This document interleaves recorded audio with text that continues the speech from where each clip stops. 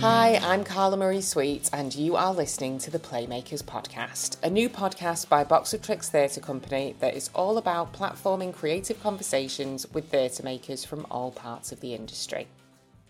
This episode's guest is the brilliant Jamie Carragher. Born and raised in Birkenhead, Jamie is a graduate of the Liverpool Everyman Writers Programme and Soho Theatre Writers Lab. He joined HBO's Succession as writer's assistant in 2018. He was made a staff writer on season 3 of Succession and was promoted to story editor for season 4. The final season, which is now streaming on HBO Max and Sky Atlantic. Aside from Succession, Jamie has worked in other writers' rooms for shows yet to reach the screen and also has his own film and TV projects in various stages of development. As with all episodes of the Playmakers Podcast, this conversation is pretty raw, uncut and unfiltered. So expect to hear the odd swear word that hasn't been beeped and some discussions around sensitive topics. It's also worth mentioning that this episode was recorded remotely, so the sound quality isn't always as great as we would like it to be, but the content means it's well worth sticking with. And don't worry, there are no Succession spoilers in this episode. Okay, without further ado, here's Jamie. So, the first question I want to ask you is, where did it all start? What TV show, film, play inspired you to be a storyteller? Oh, I mean, we could go like full Freudian and go back to like the first little bit of writing I did in reception. I got a nice word that I always sort of like clung to. I think that was like a rewriting. That was like Winnie the Pooh fan fiction, and the teacher liked it, and I Really? thought I like this sort of validation. So Yeah. maybe that was like the first thing that got me going. But I'm really interested in this. Was this Winnie the Pooh fan fiction like genre? Did you turn it into like a slasher horror or something like that? I think maybe it was a bit of an absurdist take on the old Winnie the Pooh universe. If anyone wants to hit me up with that IP from the studios, then let's get into it. But uh, no, it was like there was a giant flood, I guess, in the woods, whatever their famous woods that they were in, and Winnie the Pooh actually managed to, with the help of his friends, get like a vacuum cleaner and sort it all out. Maybe it was like a sort of prescient climate story, and I Yeah. had anyway. Sorry, I'm.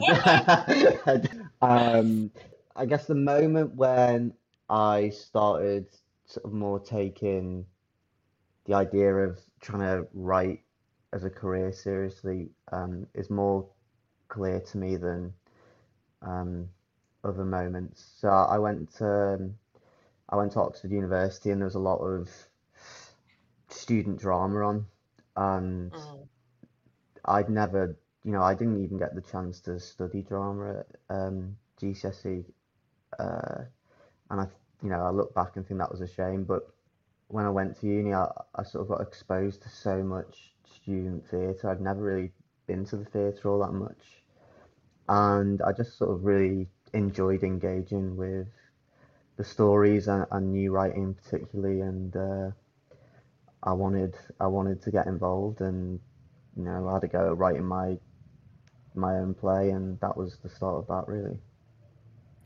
So you never kind of looked at theatre and performance and everything and thought, I want to be involved in this. Maybe I want to be an actor or a director or. Yeah, I never had the acting bug really. I did a little bit of stand up. That was almost my I think that was the sort of my tentative way into to writing. I guess it's the most sort of immediate form of writing you can do is you just write words that you then go out on stage and say, and I did enjoy that, but also I think I realized pretty quickly I didn't want to be a stand-up comedian. Um, Yeah, I mean, because it is going out on stage and saying words, but then there's so much that comes with it in terms of like the world that you're then a part of, and the touring, and yeah, the yeah, late night drinking culture, and the yeah, yeah. very male culture, and yeah, just everything. It's a lot, isn't it? I suppose, and you'd know it as a actor writer, you've got to sort of love the different form. You know, there's no point doing a triathlon if you only love running. And I sort of realized quickly that I didn't particularly like the performing side unless it went absolutely brilliantly, which on the rare occasion it did. It was obviously a bit of a kick, but no, I think just seeing everyone just giving theatre a go, and you know, I'd always enjoyed writing fiction and short stories, Winnie the Pooh onwards, and you know, obviously that had the bad teenage poetry stage, which is Oh, we all have necessary. Yeah, that. yeah, yeah. Yeah. Um, but no, it was it was when I wrote my first play and got it performed that I thought, okay, I think I want to try and make a career of this. Mm. So this play, tell me about this first play. First of all, what was the premise? What was it about? Were you offered any kind of support to write it? Was it attached to a theatre from the beginning, or did you just write it off your own back? That's a lot of questions in one go. Yeah. The play was called Life Sentence, and it was about a hypochondriac who gets diagnosed with immortality. Oh, wow. So it was a sort of bit of a screwball comedy, uh, and yeah, it was. To be honest, the log line for it is better than the actual, than the actual script. And I'd sort of like to revisit it one day, maybe. Um, but no, I just sort of wrote it during the summer. What I think of my second year, and showed it to a few people. My friend who was an actor was very encouraging. A few other friends got behind it, and yeah, it was just sort of friends putting it on together, and we did it at the Burton Taylor studio. Again, I felt looking back, realised that it's university is almost like the best sort of playground really for getting into drama in a way because it doesn't have the same financial risks. You know, I didn't really have to pay anything to get the stage or, you know, everyone was sort of volunteering their time, which is great. Oh shit, sorry. Oh. Uh, Forget Well, that. Yeah, nobody will have been able to see what has just happened because this is a podcast, it's all audio, but it looks like Jamie had fallen off the table, but really his laptop fell off the table. yeah. Yeah. It's okay. It's my phone. It's a tough cookie. Yeah. So what was it that you were studying at university? I studied history. So you hadn't necessarily gone to university thinking, I want to be a writer, No, no, absolutely no. I didn't really know what I wanted to do, to be honest. but you knew you were interested in history. And do you think that history and kind of the in-depth knowledge that you probably gained of history while you were at Oxford, do you think that's come into your work at all as a writer? Well, it's funny because for about 5, 6 years after I finished my degree, I couldn't look at another history book. I was just sick to death of history and found you know, the idea of getting into a big, boring tome about someone really off-putting.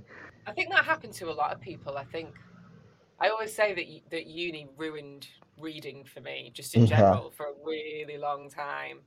And it took years to get back into it because I was such an avid reader when I was growing up. Like I could swallow books whole within a few days and very often did. And then I went to uni and I was just like, oh God, whenever I read fiction, I felt guilty because I should be reading something for uni. And whenever I read something for uni, it felt like work. And then there was just no yeah, joy in yeah, it yeah. for so long.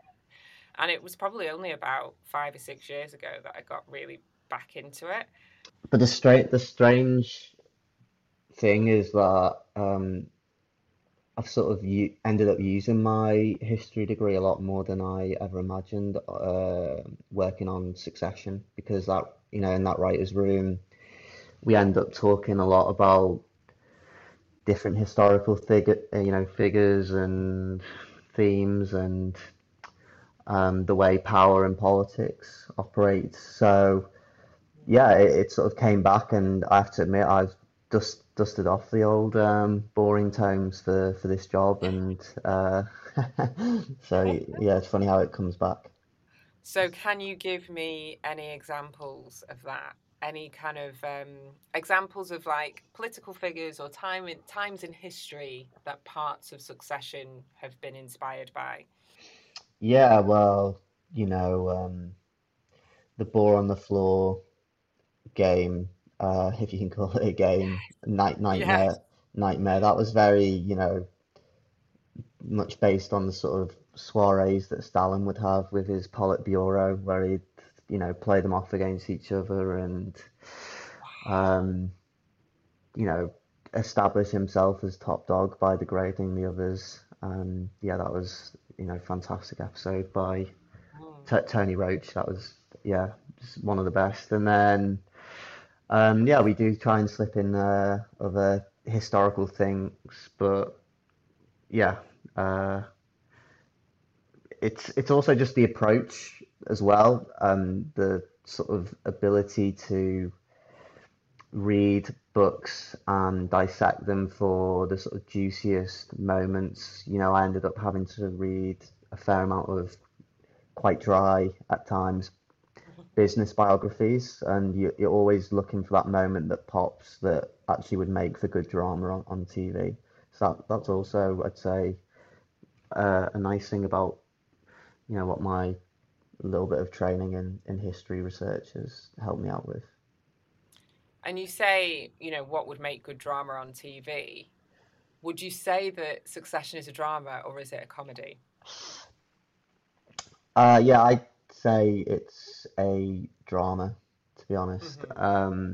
I can see the other side of the argument in that hopefully it is funny, but and also there's an element to which the characters sometimes, reset uh, from episode to episode.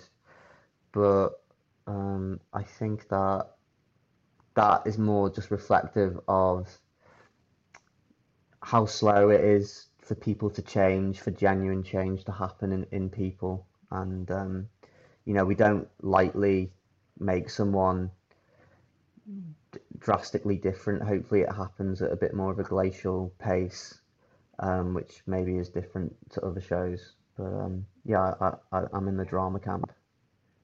I think, yeah, certainly kind of old money families.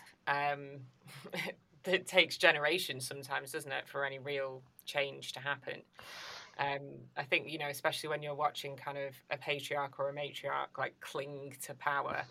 And of course, there is Yeah, this narrative that you know um, he came from nothing, but then the mother didn't. The mother's like actually yeah, from quite a wealthy background, isn't she? yeah. I think you're right though that in some ways, um, the whole dramatic situation is sort of originates from this stagnation of the father's unwillingness to let go, and um, but yeah, also that King Leary, Mm, he's faltering but unwilling to let it go to his kids. yeah. Yeah, I mean, it felt important to ask that question about kind of drama versus comedy because obviously, is Jesse Armstrong your showrunner? Yes. Yes, that's the party Yes. line that we're keeping up. I'm not sure how to No, interpret no, that. no, no, he is. He's the Yeah. big boss. And he's he really is the sort of. I mean, we can get into a little bit of what a showrunner is, but Yeah. it's a lot more than just being the sort of lead writer. It's a massive sort of Yeah. I um, mean, so if I mean, I guess when you're a showrunner, the book stops with you, really, doesn't it? There's kind of decisions, editorial, creative decisions over absolutely everything, right? yeah, that's the sort of massive challenge of the job is that you've got to be the sort of creative lead. You've also got to be the manager of, the sort of whole company from the cast and crew, and so you're making creative decisions, you're balancing financial decisions about where to spend. the budget. Um, yeah, it's a very multifaceted, um, exacting job that Jesse manages to make look easy when it obviously is extremely difficult. And of course, Jesse's background is in comedy. Most of our Yeah, listeners will know him as part of the Bain and Armstrong duo behind shows like Peep Show. And that really was comedy. And obviously, there's kind of this strange situation that you find yourself in when a show goes over the 30-minute mark, where it automatically gets put in the drama category for kind of any awards or anything like that, which yeah, a lot of the time is kind of not necessarily based on its content and more its length. So it's always yeah. interesting. I've had quite a few people who are big Succession fans kind of say to me, "Do you think it's a drama or a comedy?" And I think there's kind of a bit of mystery and magic in debating Sure. which one it actually is if you do think about its content rather than its length. And particularly when you think about kind of politics and business and what we're seeing in the world right now, like, is it a drama or is it a comedy? Is Uh, everything that's going on in government right now a drama or a comedy? Is everything that's going on with Elon Musk and people like Donald Trump right now a drama or a comedy? And I guess it's just about perspective, really, isn't it? yeah, and I think the sort of the question of is it a drama or is it comedy definitely does stem from the amount of comedy writers that we have in the room, and I think maybe that sometimes means that we're not always necessarily like sticking to dramatic shapes or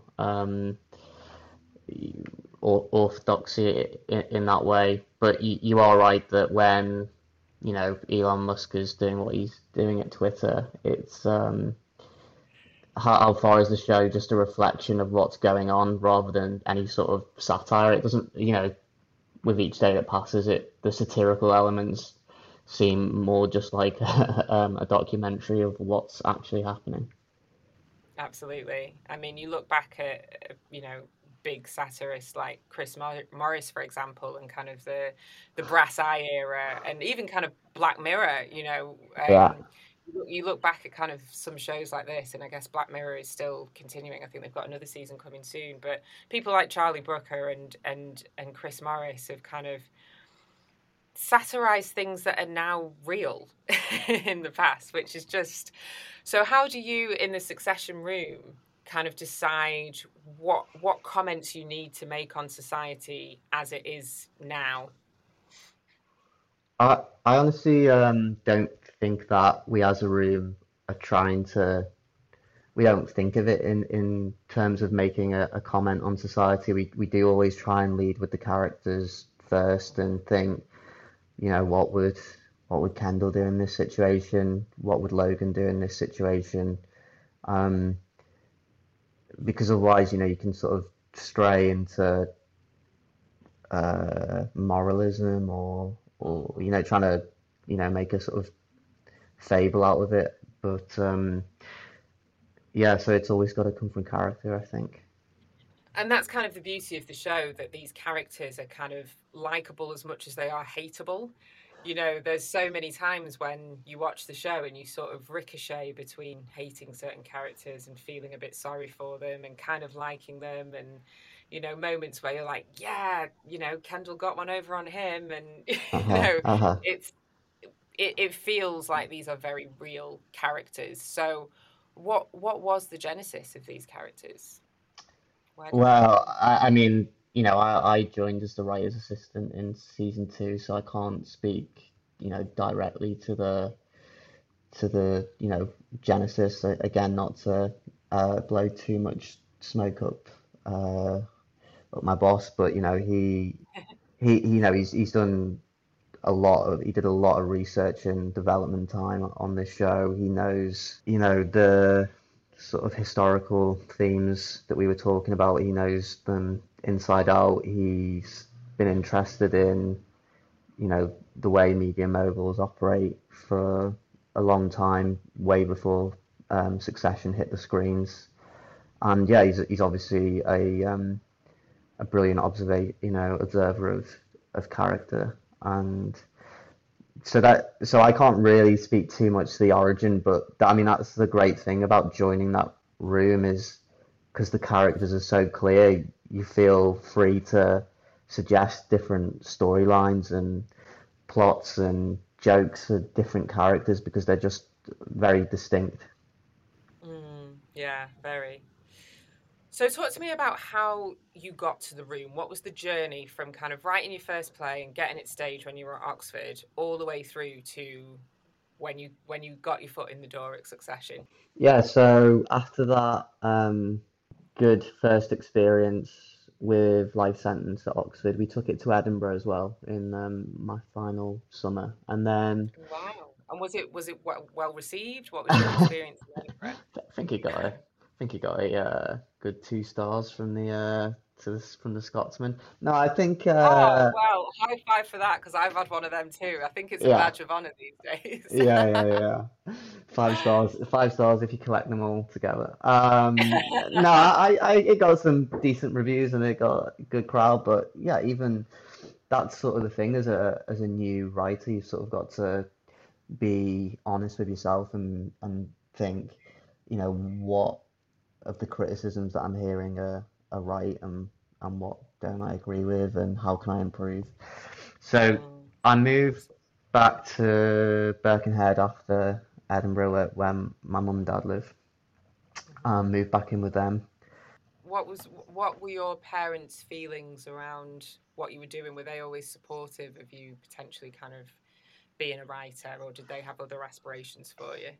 I think maybe at this point I might have lied a bit and said I wanted to be a producer or something, not really knowing. No, they've always been really supportive. Obviously, at different times, maybe, and until the Succession gig happened, they might have been a bit worried, for nothing particularly happening for me, which Mm, is sort of a very understandable sort of parental instinct, isn't it? But no, they've always mm. been really supportive, even though it's not like we knew anyone who worked in that world or was a writer. So If your family doesn't know anyone who works in that world, and I've certainly experienced the same with my family, there's this element of like just having no idea what to expect. Like, I think if my family had known somebody who was like, I don't know, yeah, like a TV writer or even a playwright or something like that, and we'd seen kind of their route to success and kind of just the length of time that you're broke and struggling before you kind of get a bit of success and start earning proper money, then we would have known, okay, this isn't mhm, all going wrong, that she's like not really doing so well for yeah, quite a few years because at some point it will pay off. Instead, you've just got to kind of hope blindly, haven't you? And that's quite scary. yeah. No, there is that long blind hope period that I would Mm, love not to revisit. No, but so I moved back to Birkenhead, moved in with them, and then I started the Liverpool Everyman Writers Program that year, which was sort of, that was brilliant really for sort of getting a bit more education on how writing plays and scripts actually works. do you have to write a play? Was that the deal, that you write a play with their support? Yeah, I did write the play. Okay. I wrote a play, and it's funny, isn't it? Because I think one of the writers on the program before ours had written such a good play that it got put on by the Everyman when we were just joining the class. So we sort of all had this idea that one of us will get our plays put on by the Everyman. And it didn't happen, and it obviously in retrospect it was a miscalculation. But yeah, it's a good sort of lesson in that it's not always linear, is it? Um, No. So nobody's play got put on in the end. no, not like that. I mean, we did readings and things like that, Mhm. which were definitely really helpful. But it just shows that just because you do one of these programs doesn't necessarily mean that your play's going to get staged or anything. Very Um, true. It's yeah. very hard in general to get a play staged, isn't it? Yeah, I've never really, I've written a few plays and never had one on professionally, and definitely it would be an ambition of mine to make that happen one day. But yeah, definitely the TV door is the one that sort of opened for me, so I've been pushing through that one, I guess. Yeah, so I'm in Birkenhead for a few years, knocking around, doing sort of part-time jobs, keeping up the writing different scripts, plays on TV. And then I applied to USC, which is a university in California, University of Southern California in LA, and I got a scholarship to go out there for the year, which was, yeah, it was great. Why did you think this is going to be the thing that's going to, or were you even thinking this is going to be something that's going to progress my writing career forward, or was it more of a bit of a jolly with some education along the way? No, it was definitely quite calculated from me. I thought that, going to LA, where a lot of the TV and film industry is based, would be a smart move, and especially if, the university was willing to pay for it, it could be relatively, risk-free. I wouldn't necessarily always recommend people do masters or postgraduate education if it's going to sort of load them up with debt, which puts a time pressure on them. Um, I So yeah, I was lucky enough to get this scholarship. It's for an arts journalism program, which even though I knew I wanted to be, a screenwriter, I thought, well, I'll just sneak into all of their screenwriting classes.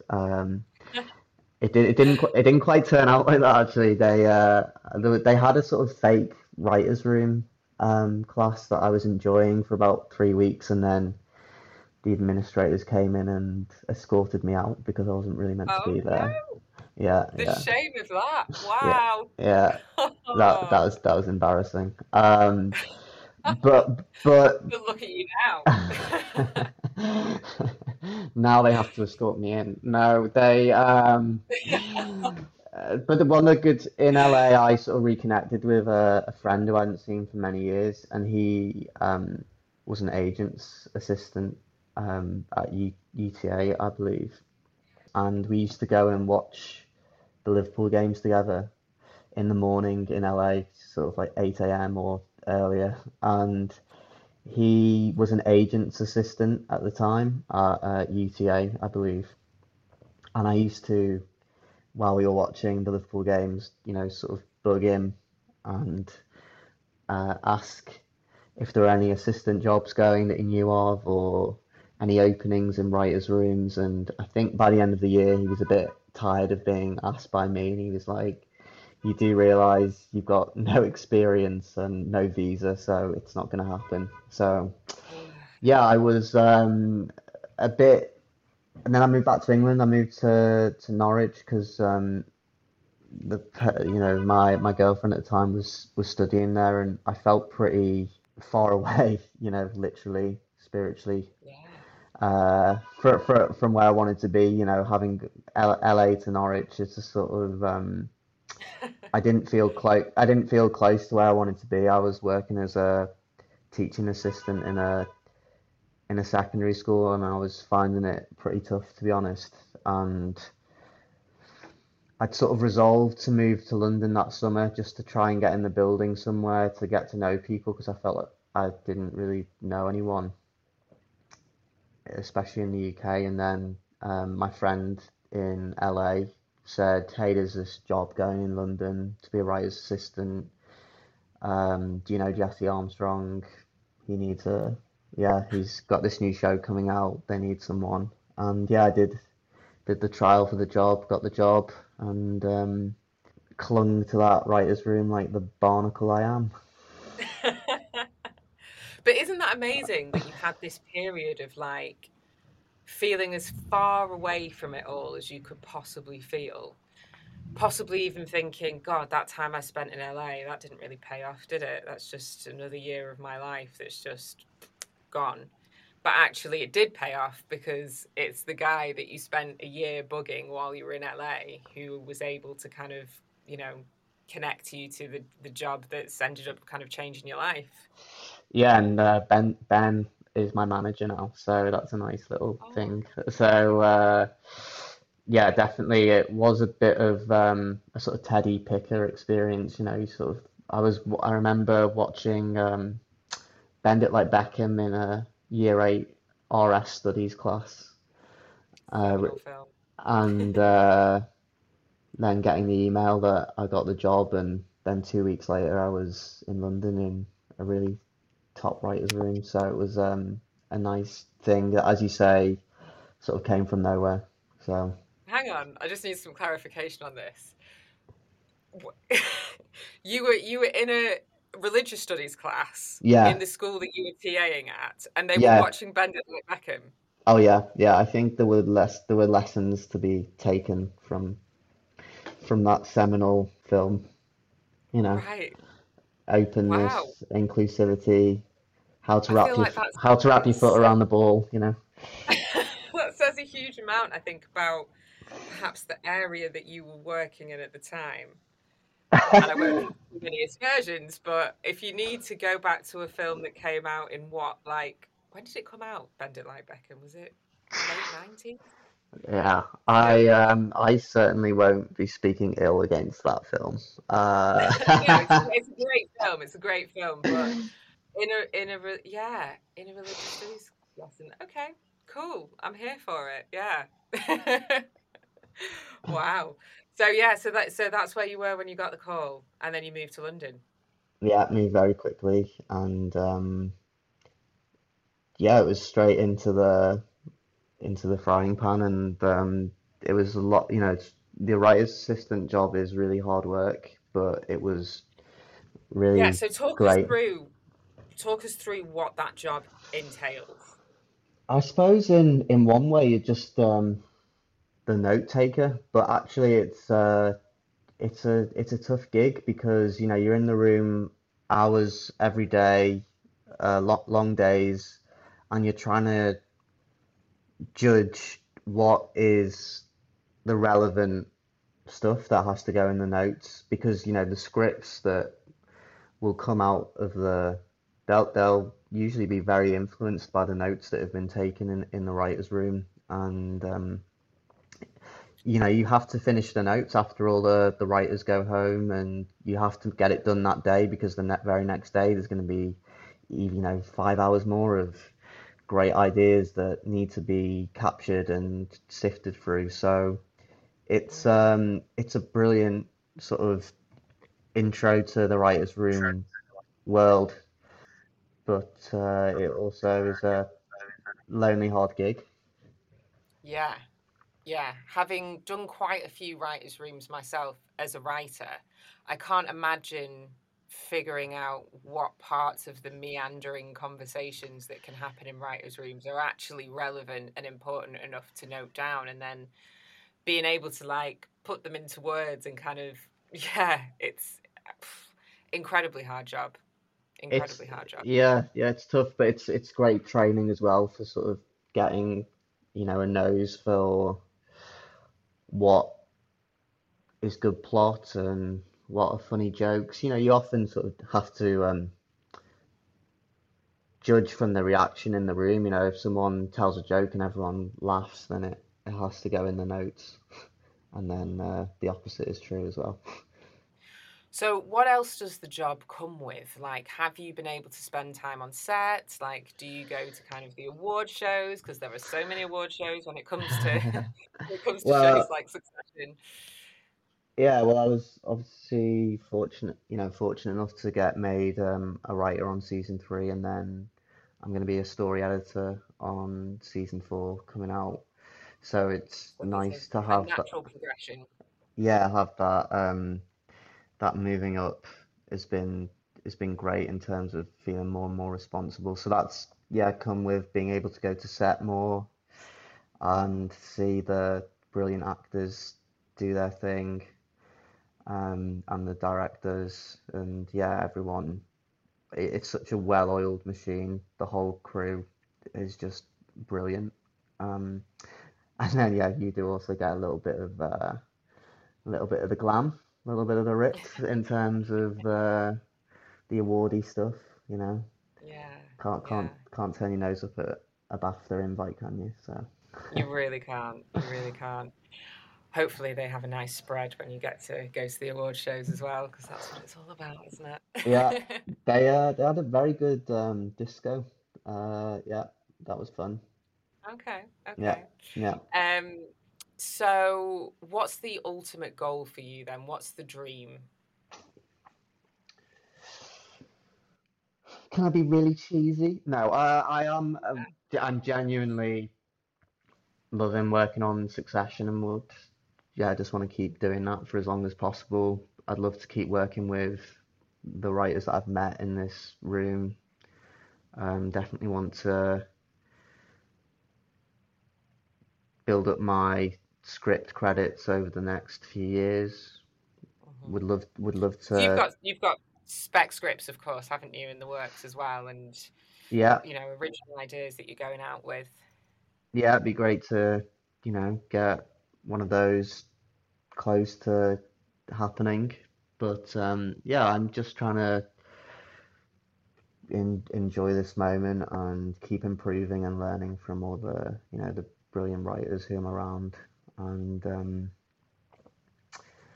yeah, not, I'm certainly not in too much of a rush to, it's like there's, for me anyway, my personal opinion is there's kind of nowhere left to go in a sense because I'm fortunate enough to be working with a lot of writers who I admired from afar for a long time. So Yeah. I just, And it's a big gig. It's one of the biggest shows on the planet, isn't it? So it's hard to dream too much beyond that, I guess, right?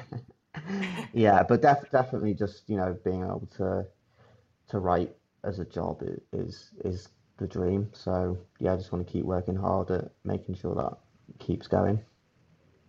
So what would be your biggest bit of advice for somebody who wants to be where you are?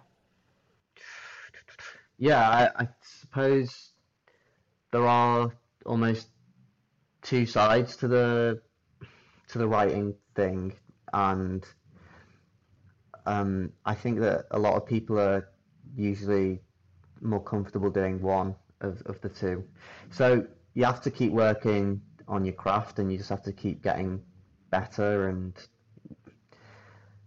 being open to criticism, finding those people who you trust to give feedback on your work so that you can, keep getting better script by script, or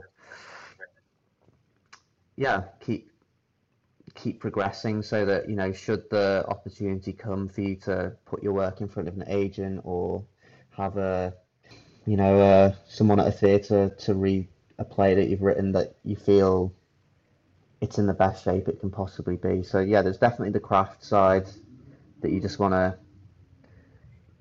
you sort of want to just keep going with and make it as much of a habit as you can. And then there's the sort of networking side, which I have to admit I always found more cringy and hard to do. But I suppose, the only thing I can say about what happened with me and Ben is that I told him what I wanted. I told him that I wanted to be a writer. So it's good to let people know that that is your thing and that you really want it. And you shouldn't sort of keep it to yourself because Yeah. you want to be the name in somebody's head when, oh, a spot's come free here. You want to be that person that they think, oh, I remember that guy. They were they were nice and they were keen. Um, And they were a fellow Liverpool fan. and they were yeah, the Liverpool Illuminati. That's my third bit of advice is join that group. But yeah, is I don't know if you let people know what you want and you shouldn't expect something straight away. But Mm. if you're just nice to people and let them know that you're serious about writing, then hopefully those two separate things will marry up at the right time. Mm. There's something beautifully simplistic, isn't there, about the idea of just shining your light in every direction possible, and if you shine your light enough, at some point you'll be found. Hopefully, yeah. I mean, I I remember, as we were talking about before, there is that period of frustration where you feel like you can't get anyone to look at you or what you're doing. So I definitely feel for young writers who are in that, or just any writer who's in that moment right now. But you've just got to keep plugging away, I think, and be quite, Mm. you know, keep backing yourself. And have that blind hope that I guess we talked about earlier. Yeah, I don't think it.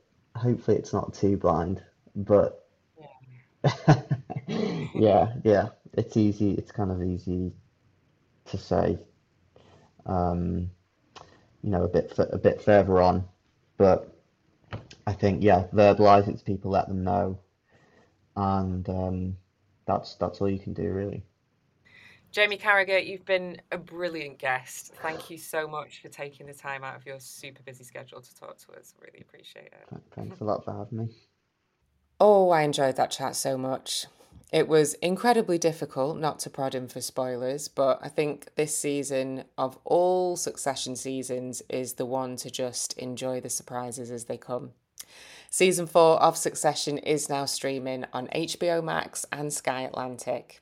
If you enjoyed listening, tell your friends, share on your socials, and of course, subscribe.